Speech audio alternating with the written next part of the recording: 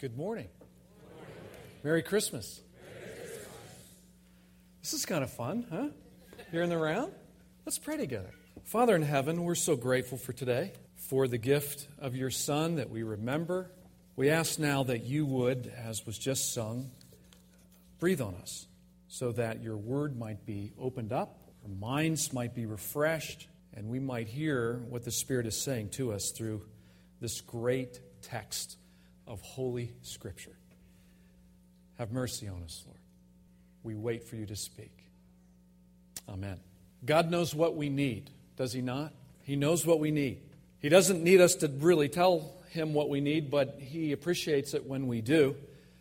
But if our greatest need had been for information, God would have sent us an educator. If it were for technology, our greatest need, it would have been wise for Him to send us a scientist. If our greatest need was money, He would have sent us an economist. If our greatest need was pleasure, He would have sent us an entertainer. If our greatest need was forgiveness, He would have sent us a Savior. And that's exactly what He has done. He sent us a good and glorious Savior. And in the text that we're looking at today, we see a story that's oftentimes overlooked at Christmas. I'd like to spend a few minutes with you looking at the prophecies of Simeon and Anna from Luke chapter 2, beginning in verse 22. When the time had come for their purification, that is, for Mary to be purified, according to the law of Moses, they brought him, Jesus, up to Jerusalem to present him to the Lord, as is written in the law. By the way, this phrase, written in the law, is 5 times in this story from Luke. 5 times. Luke is very eager for us to understand that all that they're doing is according to Holy Scripture. As it's written in the law of the Lord, every male who first opens the womb shall be called holy to the Lord, and to offer a sacrifice according to what is said in the law of the Lord, a pair of turtle doves or 2 young pigeons. The best gift that parents and grandparents can give to their kids are spiritual gifts. Spiritual gifts is what they need. Jesus has been born into a good family of pious, obedient, devout Jews. Joseph and Mary circumcise him this 8th day and give him the name the angel had told him, Jesus, which means Savior. And they are examples to us of the faith. As law-abiding Jews, they go to the temple and they perform Mary's purification rites after birth. And they present Jesus to the Lord. They don't redeem him from the Lord. They offer a pair of turtle doves and 2 young pigeons. And this offering is made by the poor. Evidently, they can't afford a lamb. Jesus identifies with those He has come to save, born into a poor family.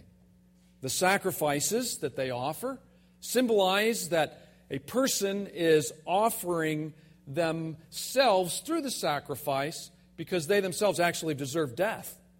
The guilt and death penalty, instead of being placed on them, is placed on the animals. The person offering the sacrifice goes free, and the animals are killed. When we, as parents, pray for our kids for our spiritual growth, we are imitating Mary and Joseph. We need to model that for our children in 2013. Parents and grandparents, imitate Joseph and Mary, modeling spiritual growth for your children. Take them to worship. Model Bible study for them. Attend classes in small groups to show them that you treasure God's Word above all the counsels of the world. Present them to God in faith through dedication and through baptism. Parents, this is our task, is it not? To raise our children in the admonition of the Lord, just as Mary and Joseph did with Jesus. The longing of Simeon is seen so clearly in this passage.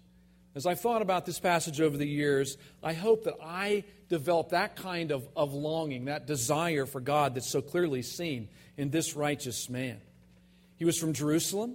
His name, Simeon. He's righteous. He's devout.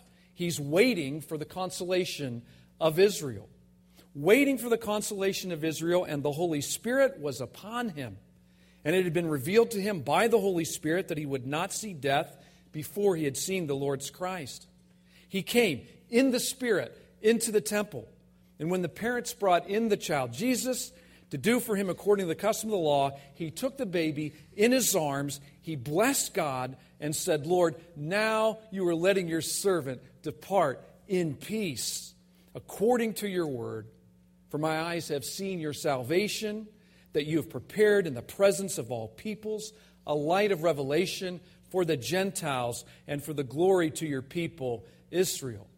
And his father and mother marveled at what was said about him.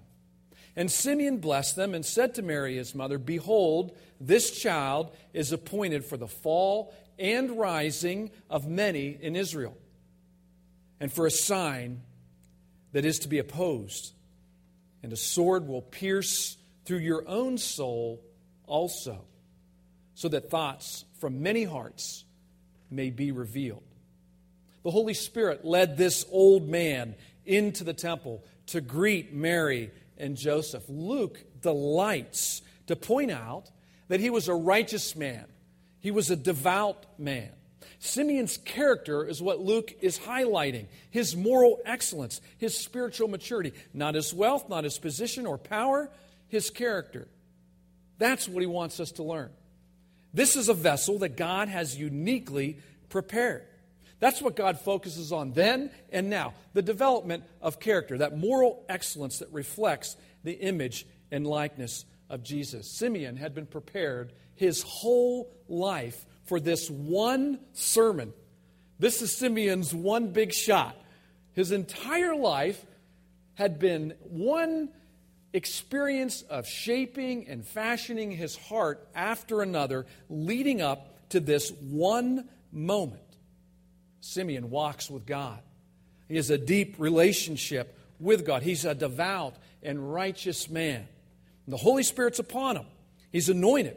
He's endued with the Holy Spirit. He's soaked with the Holy Spirit because he's been in the presence of God, and God has been gracious to him. Simeon has been waiting. We don't really know how long. We don't know how old Simeon is, but we assume that he's very old. And he's been waiting his whole life, waiting for the consolation of Israel. He longs for the deliverance of God's people.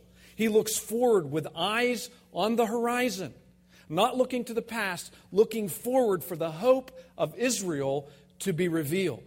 He has a longing in his heart to see salvation come to the people of God. What an example for us, Simeon. What a way to live the last years of your life, with that deep longing in your heart to see salvation come to God's people. God had revealed to Simeon that he would not taste death until he had seen the Lord's Messiah. This is a long wait, but he's been patient. He's getting old. Imagine the anticipation as each new child is brought in and Simeon peels back the blanket and takes a peek. Is this the one? No, no, no, no, no. Hundreds and hundreds and hundreds of no's over long, long years. And yet he persisted, waiting for the consolation of Israel to come. Until this one day, it's a yes. God has arrived on the scene. The Lord's Christ has come. So Simeon's hymn, which is commonly called the Nunc Dimittis, which is Latin for now you are dismissing. Now he can depart because God is actually dismissing him. He's fulfilled his role. This is the fourth hymn in Luke's gospel, and it's a prophetic hymn. It's the hymn of a man who is longing for God. It's a deep, deep statement of faith, deep faith that has sustained Simeon for many long years. And now Simeon can depart in peace according to the word of promise that has come to be fulfilled. His Lord is fulfilling what he has planned from of old.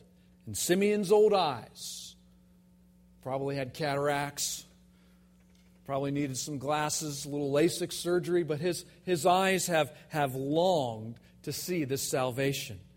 And now he sees it. You know, to see Jesus is to see salvation. when you get an accurate picture of who Jesus Christ is, you see what salvation is. The longing in Simeon's heart turns to joy, even though his departure draws near. He knows now that he is going to die, and yet he is overflowing with joy. Simeon's job has been to be a watchman for the Messiah, constantly looking on the horizon. His small role has been played. He's been a faithful servant. He is at peace with God's purpose. He's at peace with God's plan for his life. And now he knows he can depart in peace. Why? Because he is ready to go home. He has seen his salvation, and he'll depart in peace, fulfilling the purpose God had designed for him. This peace, of course, is salvation. He can go to be with God because he knows who his Savior is. If you've seen Jesus with the eyes of faith, you're prepared to die, no matter what your age is. Even as a young child, if you have seen with the eyes of faith who Jesus really is, you are prepared not just to die, you're prepared to live in this life, to live a life overflowing with the Spirit, imitating Simeon's devoutness, his moral excellence, and his faith. When you know the peace of Jesus Christ, you know God's salvation. And that longing in your heart for peace is filled. When you know Jesus Christ, God's salvation, that longing in your heart for the hope of heaven is filled. When you know Jesus Christ, when you see him with the eyes of faith, that hole in your heart for the purpose of your life is filled in. And suddenly, you know what you're all about. You know where you're going. You know what each day holds for you, because each day is an act of worship, an act of joy and service to your King. Have you seen Christ crucified for your sin? Have you seen the salvation that he has prepared for you? Have you seen Christ risen in victory in salvation? Do you know his peace? Do you know his peace? Do you know his peace? Do you know it? Do you know, as my pastor used to say, do you know in your knower, down in your knower, his peace? That cessation of war. You're no longer having a fight with God. You know that peace. And when you see who Jesus Christ is, you no longer live with the fear of death. You know, they've done studies that show that the fear of death is one of the primary anxieties that people have, the fear of death. Even small children. Oftentimes, they see these terrible events on the news and they're filled with anxiety. But if your hope is in Jesus Christ, if you've seen him, you see the salvation that he offers, you can live in this life with peace. That cessation of war with God is yours, and you can live without fear. Simeon also says that Jesus is the light for all people, Jew and Gentile. He's that bright morning star. For Gentiles, Simeon says he is a revelation, an unveiling. The way of salvation is now open to all nations. It's not closed. It's not exclusively for the Jews any longer. For Israel, God's people, Jesus is glory. He's the fulfillment of the promises made by God that shows that Israel does indeed have a very, very special place in God's heart. Simeon's not done. There's a note, however, of foreboding in this prophecy that he gives, this early Christmas carol. He must leave Mary with this incredible thought that she is actually going to suffer because Jesus is going to cause division. He says this child is destined to cause the falling and rising of many, many in Israel. Jesus will divide the nation of Israel. Jesus will divide every nation. Jesus will divide families. Jesus divides businesses. Some will fall at the name of Jesus. Others will rise. This word rise in the Greek, by the way, is the same word that's used for resurrection. Some will fall and some will rise.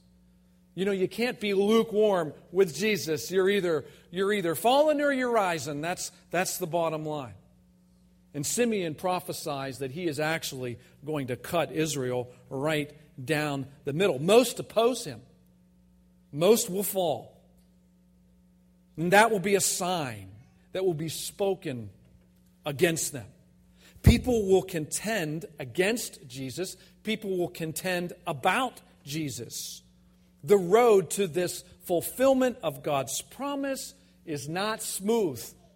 There's going to be suffering.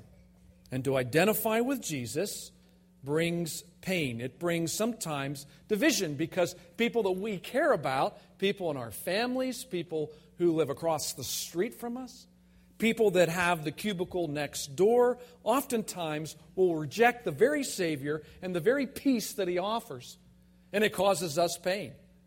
Sometimes it even gets severe, this rejection, and they turn their anger against God towards us personally. Maybe you've experienced that. Have you ever experienced the angry rejection of Jesus, but it has your name on it? Have you ever experienced that? I know I have.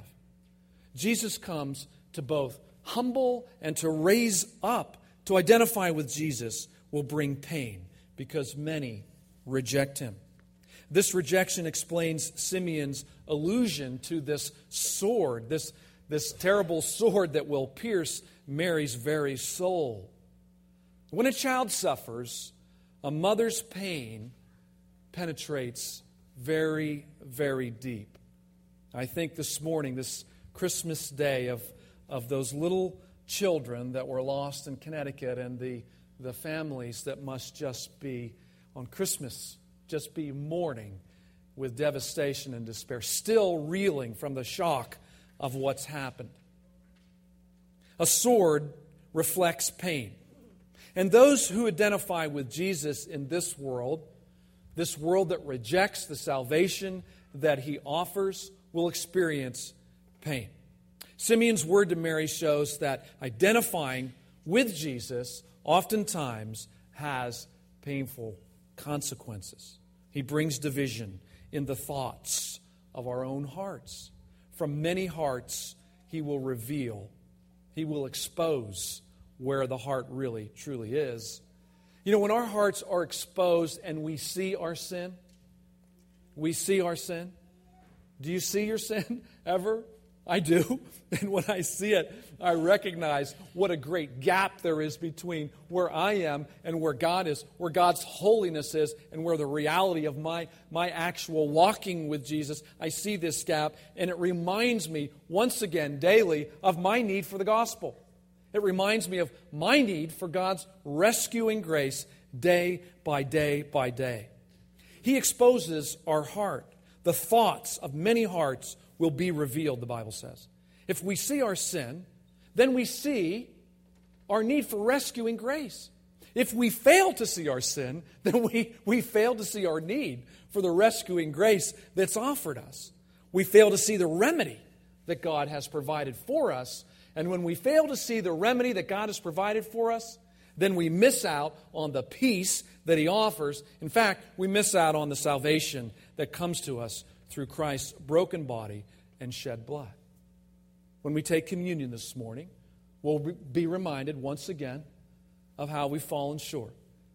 We'll see our sin once again, reflected in the holiness of God and in His inerrant, infallible, holy Word. When we see that gap, it should remind us of this great remedy that He's provided. God's grace is greater than our sin. And that's the gospel that we need to cling to every day. Now, stiff-necked people are hardened with sin and not aware of their need. And that's why Simeon can say, this child's appointed for both the fall and the rising of many, a sign that is opposed because thoughts of many hearts will be revealed through him. The longing of Simeon, the long suffering, waiting for God's manifest presence to come on the scene. The second snippet here that we read in verses 36 to 38 is the longing of Anna. There's this prophetess. There are 7 prophetesses in the Old Testament, and Anna is sort of the bridge between the Old Covenant and the New Covenant. She's from the tribe of Asher. She's advanced in years, having lived with her husband 7 years before she was a virgin, meaning Probably around 14, 15, 16, she got married. So how old does that make her? Old as dirt. I mean, she's what, 98 years old? Maybe 100? Maybe older. She's advanced in years, having lived with her husband a long 7 years and then 84 years as a widow. She didn't depart from the temple. She spent her time there worshiping, fasting, prayer, night and day. Coming up that very hour, in God's providence, she's led. She began to give thanks to God and to speak of Him to all who were waiting for the redemption of Jerusalem. Anna praises God for His great plan. Anna lifts up her heart to God and releases praise to Him. Anna has had decades of drawing near to God. She's had a life experience utterly and totally devoted to God. Her spiritual maturity is highlighted. She's a faithful widow, a regular worshiper, day in and day out. She fasts and she prays. She adds fasting to her prayer. She's full of thanksgiving. She's one of those people that's happy even though she's fasting and being involved in lots of spiritual formation and spiritual exercises. She's full of thanksgiving at the arrival of this special child. Why? Because this child will complete God's promise. She speaks about the child to anybody and everybody who will listen, to all those who are looking forward to the redemption of Jerusalem. That's her hope.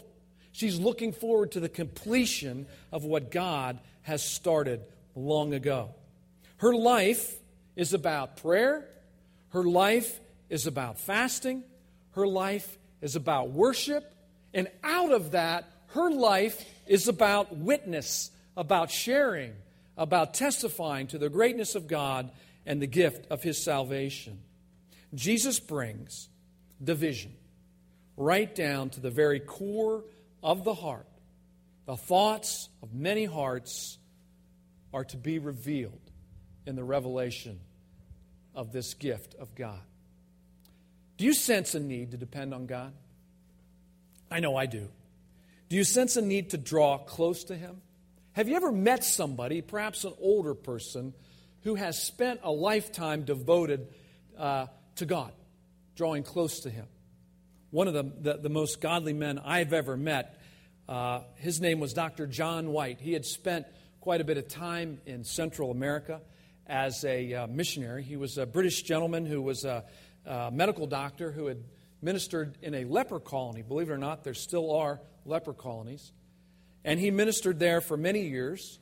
And then he came back to Canada, actually, and became a psychiatrist because he couldn't qualify to be a medical doctor in Canada, so he just upped his certification to psychiatry and became a psychiatrist. He memorized 500 famous quotes from famous psychiatrists.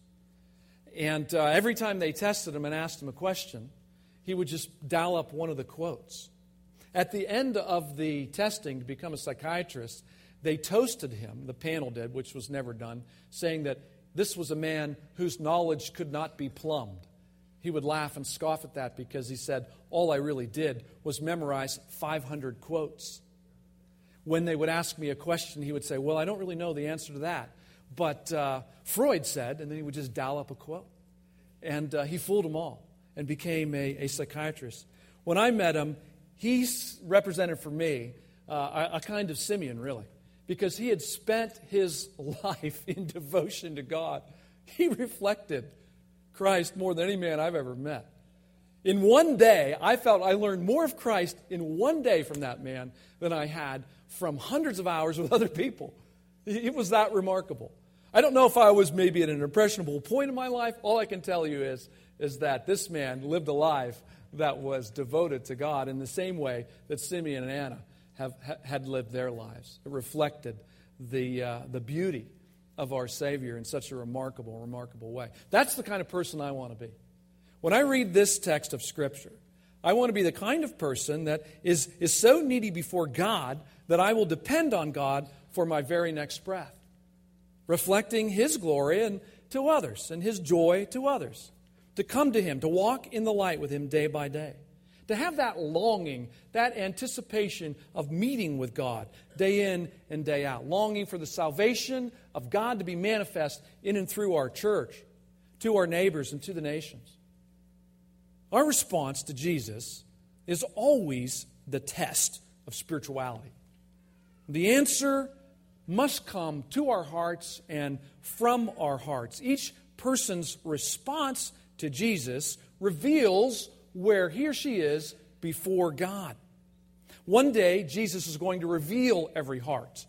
The condition of our hearts are either going to be soaked and saturated with His grace and with our response of grace-empowered devotion to Him, or the ugliness of our hearts will be laid plain and bare to all. Lord, have mercy.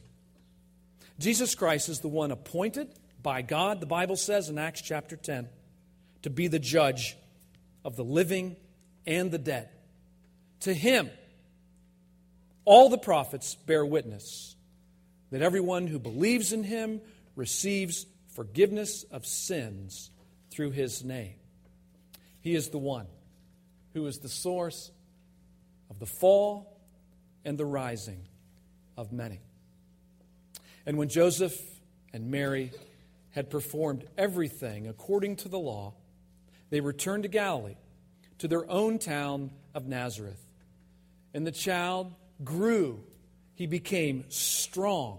He was filled with wisdom, and the favor of God was upon him. Let's pray. Father, we thank You that You have given us such great examples in Simeon and Anna on how to finish well, on how to be filled with the Spirit, anticipating and longing for the salvation that You have promised to the nations to come. Lord, we pray for our church that we would be a kind of community that is so concerned about our neighbors and the nations that we would fast, we would pray, we would witness, and we would worship. Will You help us to do that, Lord? Will You fill Your church with Your word and Your Spirit in 2013? God's people said, Amen.